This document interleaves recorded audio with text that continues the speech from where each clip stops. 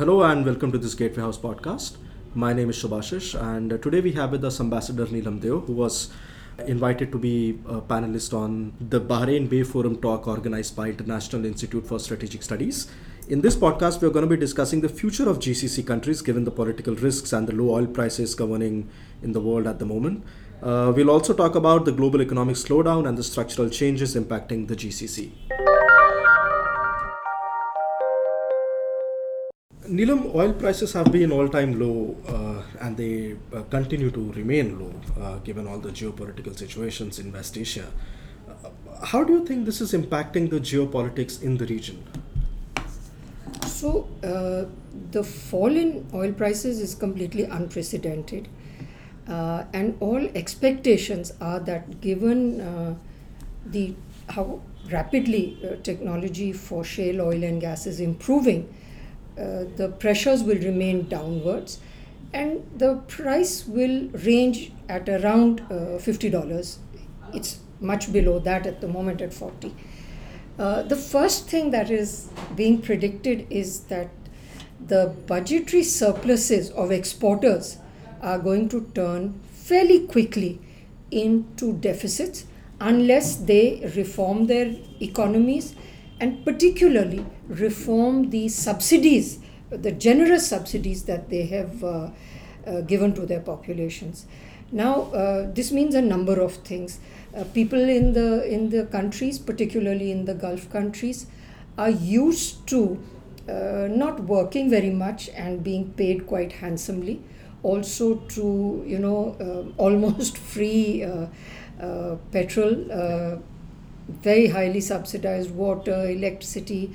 The state provides education. It has built up really quite fine architecture. So all of these things are taken for granted, and any reduction could cause a level of social unrest. So it's important how the state tries to reduce its subsidies, but also who become the losers. That the people who begin to receive reduced benefits should not have particular sectarian characteristics, etc. So that's one aspect in the geopolitics. The other, of course, is that the demography of the Gulf, it's among the fastest growing young population because birth rates are quite high. They are kept high also probably for traditional and religious reasons. But the one way to bring down birth rates may also call for adjusting attitudes to tradition, and that is to bring more and more women into the workforce. That has been seen to reduce birth rates all over the world. But these are all difficult political issues for governments to tackle. In the meantime, of course, the global economic and political scene is not very favorable. There is, the fact of the slowdown of China, the end coinciding with the end of this commodity super cycle. There is all the unrest and which ripples out of the conflict in Syria and the involvement of major outside powers in that. And of course, there is an overlay of Shia-Sunni differences in anything that happens in the Middle East. So it's a very brittle situation geopolitically because the geo-economic situation is so complex. You mentioned about the petrodollars. Now, petrodollars are slowly drying up, but these economies haven't really diversified in other sectors. They don't really have an option now but to begin doing that. Dubai is an example. They started a few years ago. Now it's a financial hub and a tourism hub as well. But how do you see these impacting the social structures in Middle East and West Asia, particularly related to the modernization of societies and more rights to women? So, some of the members of the Gulf Cooperation Council, like Dubai or like Bahrain, itself actually have a history. Arabs have been great traders in their history, so they could pick that up. But that has also, given the peculiar economic situation there, acted as a negative because the governments have done everything in the region because of this cornucopia of petrodollars. So they build the roads, they build houses and give it to the people, they build the educational institutions, they build hospitals. So the private sector in these countries is, if at all, they are traders. Bahrain has sought to build, is now seeking to build itself up as a financial center, but obviously Dubai is much ahead. All of them are beautiful. They are islands, they are right on the coast, so tourism is a great potential, and I think they are all working on that. Earlier, it was not really tourism, it was people connected with the oil industry who would come in quite large numbers. But I think most of them are, leaving aside Saudi Arabia, which is, of course, the largest economy in the Gulf, the others are quite open to tourism. So, UAE, for instance, or Bahrain are quite open to tourism and have begun to develop their facilities as well, including spots in the desert, are really quite unusual and very well done. I think those areas will be the easier part of it. The more difficult part will be that if you are to diversify and become a more knowledge-based economy and try to develop IT services, etc., or even financial sector, you really have to modernize education. Education in these countries, to the extent that it is modernized, tends to be again distorted. A number of American universities have opened campuses in Gulf countries, but then the subjects available, the syllabus, the curriculum, all of that is quite Western oriented, and that does not help in getting assimilated into a people who are very proud of their history as having been a highly knowledge-based civilization, in fact having preserved Western and Greek knowledge particularly, and transmitted knowledge from India to the West, including the numerals. So they have to allow their own genius also to be reflected in their education systems, but very difficult because it militates against what has been done so far, which is to pull in Western style education. And of course, they grapple all the time with the attitudes towards women, though women have access to education, but then they don't necessarily have access to jobs after that.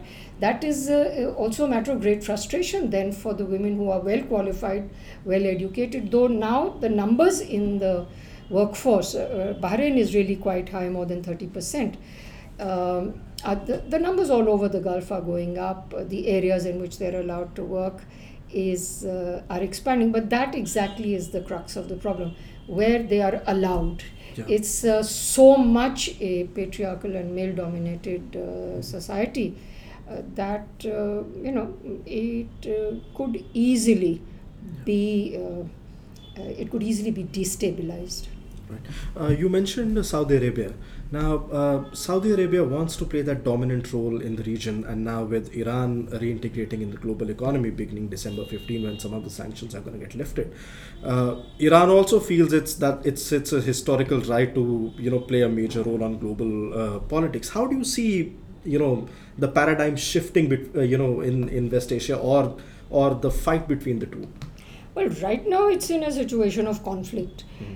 The Gulf countries, led by Saudi Arabia, were vocally opposed to the P5+1 nuclear agreement with Iran. That does not improve the trust deficit that exists between the Gulf and Iran. There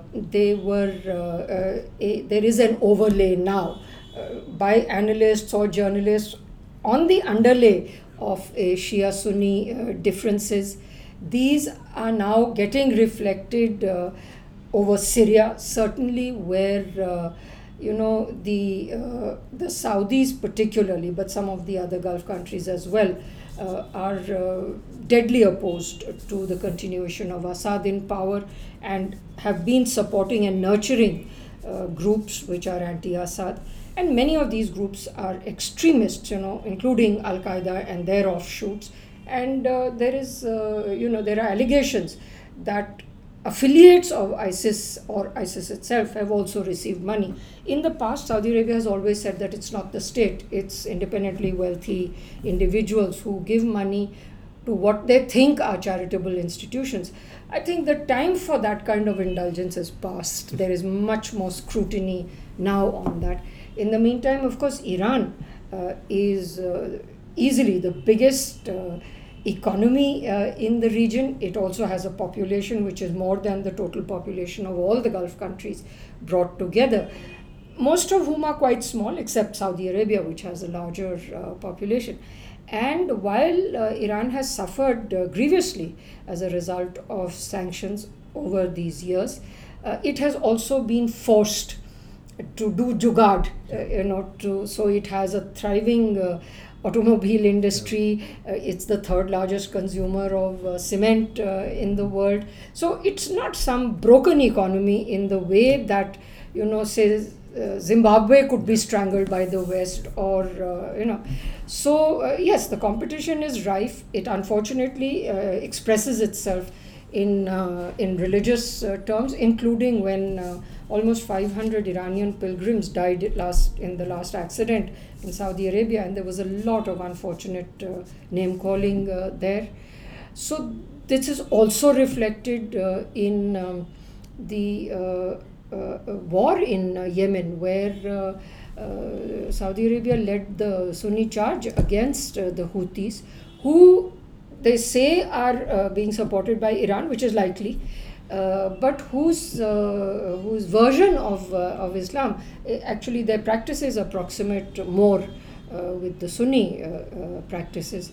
But Saudi Arabia has a long border with Yemen, and it felt threatened, and there certainly were some incidents across the border. So I think they are in the conflict phase. It is likely to rise because also the economic pain is beginning to be felt in the Gulf. And as the economic strangulation of Iran reduces, already there are like dozens of European delegations there. The Chinese have been there earlier. India has been sending delegations. Gateway House itself took a policy trip to Iran. So certainly Iran is on the upswing, whereas the Gulf is on a downward trajectory at the moment. Yeah. And coming to India now, it's a very strange situation because India historically had a good ties with Iran as well. Now the ties are coming back in terms of oil trade. But Saudi Arabia is also India's very close partner. How do you think India should be placed, or should be, exploiting this situation where it could get, investments from GCC countries into India, and at the same time maintaining its relations or improving with Iran? I think it's not so difficult. Countries like Iran or Saudi Arabia, for that matter, are sophisticated enough to know that every country in the region, in the world, does have relations with pretty much everybody else. Saudi Arabia itself, for all the decades that they maintained a pro-Palestinian position, for example, I had contacts with Israel, and Israel is now opening an office in the UAE. So the situation has gone to that point. India certainly needs to have good relations with both. On account of the sanctions on Iran, India was actually getting 20% of its oil supplies from Saudi Arabia.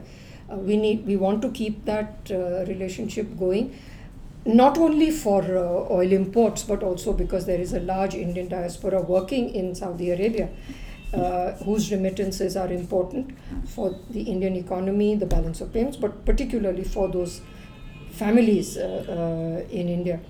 At the same time, Iran is a big market. It's 80 million people. It's resource rich, richer than the other Gulf countries. It really bears comparison with Germany, actually, in terms of the size and potential of the economy. I think that it will not be misunderstood, even though démarches will be made by foreign offices of both countries.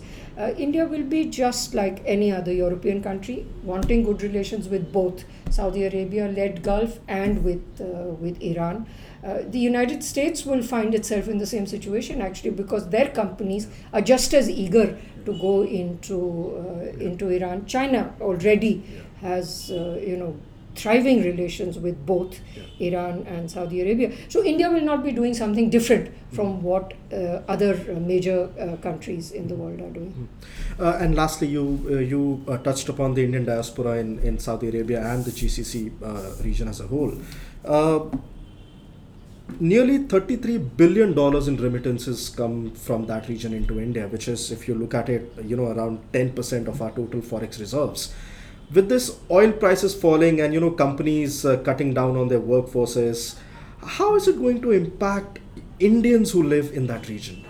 It's very complex, because as the fall in the price of oil has benefited the fiscal situation in India, the government's fiscal deficit has gone down a lot. But to the extent that the price continues to decline and the pressure on these governments to indigenize their labor force increases, as has been happening very slowly in Saudi Arabia for some years now, there will be workers who will come back. But I think on that, if the workers themselves and the government of India are more nimble, there really are prospects in other countries, particularly in Africa, where oil has been found and where a experienced, skilled workforce is necessary. So whether it's Kenya, Uganda, Mozambique, Angola, all of these, Sudan, these are countries which are hungry for people connected with the oil industry. But obviously there are Indians in the Gulf who are not connected with the oil industry. They have made a quite respected place for themselves in the countries in which they have been working for some years. I think we will not see a sharp exodus, but we probably will see a slow return of some of these workers over time. And that itself, because there is such a concentration of workers from Kerala and Mangalore, on the west coast, this will have an effect which will become visible in those economies. So, on a lighter note, do you think you'll see Dubai Airport as Dubai Airport and not an Indian airport? Because at the moment when you go there, all you see, Indians working there. So I think Dubai, and all the Gulf countries are like the United Nations. Just in one hotel, there are people working from 50 countries. I think these places will remain multinational, multicultural in that sense. And they are becoming a little more overtly multicultural as well. It's not possible to go into a restaurant in the Gulf and not find Indian food on the menu. It's absolutely de rigueur. It's you can get a really nice chicken curry there. So I don't think that you will see that level of change. Because again, for reasons that Gulf nationals are not willing to do many of the jobs that people from countries in South Asia or the Philippines or Thailand or wherever are willing to do. Yeah. Thank you for this conversation, Neelam. You were listening to the Gateway House podcast. Please follow us on SoundCloud, iTunes, Facebook and Twitter. Stay tuned for more podcasts. Thank you.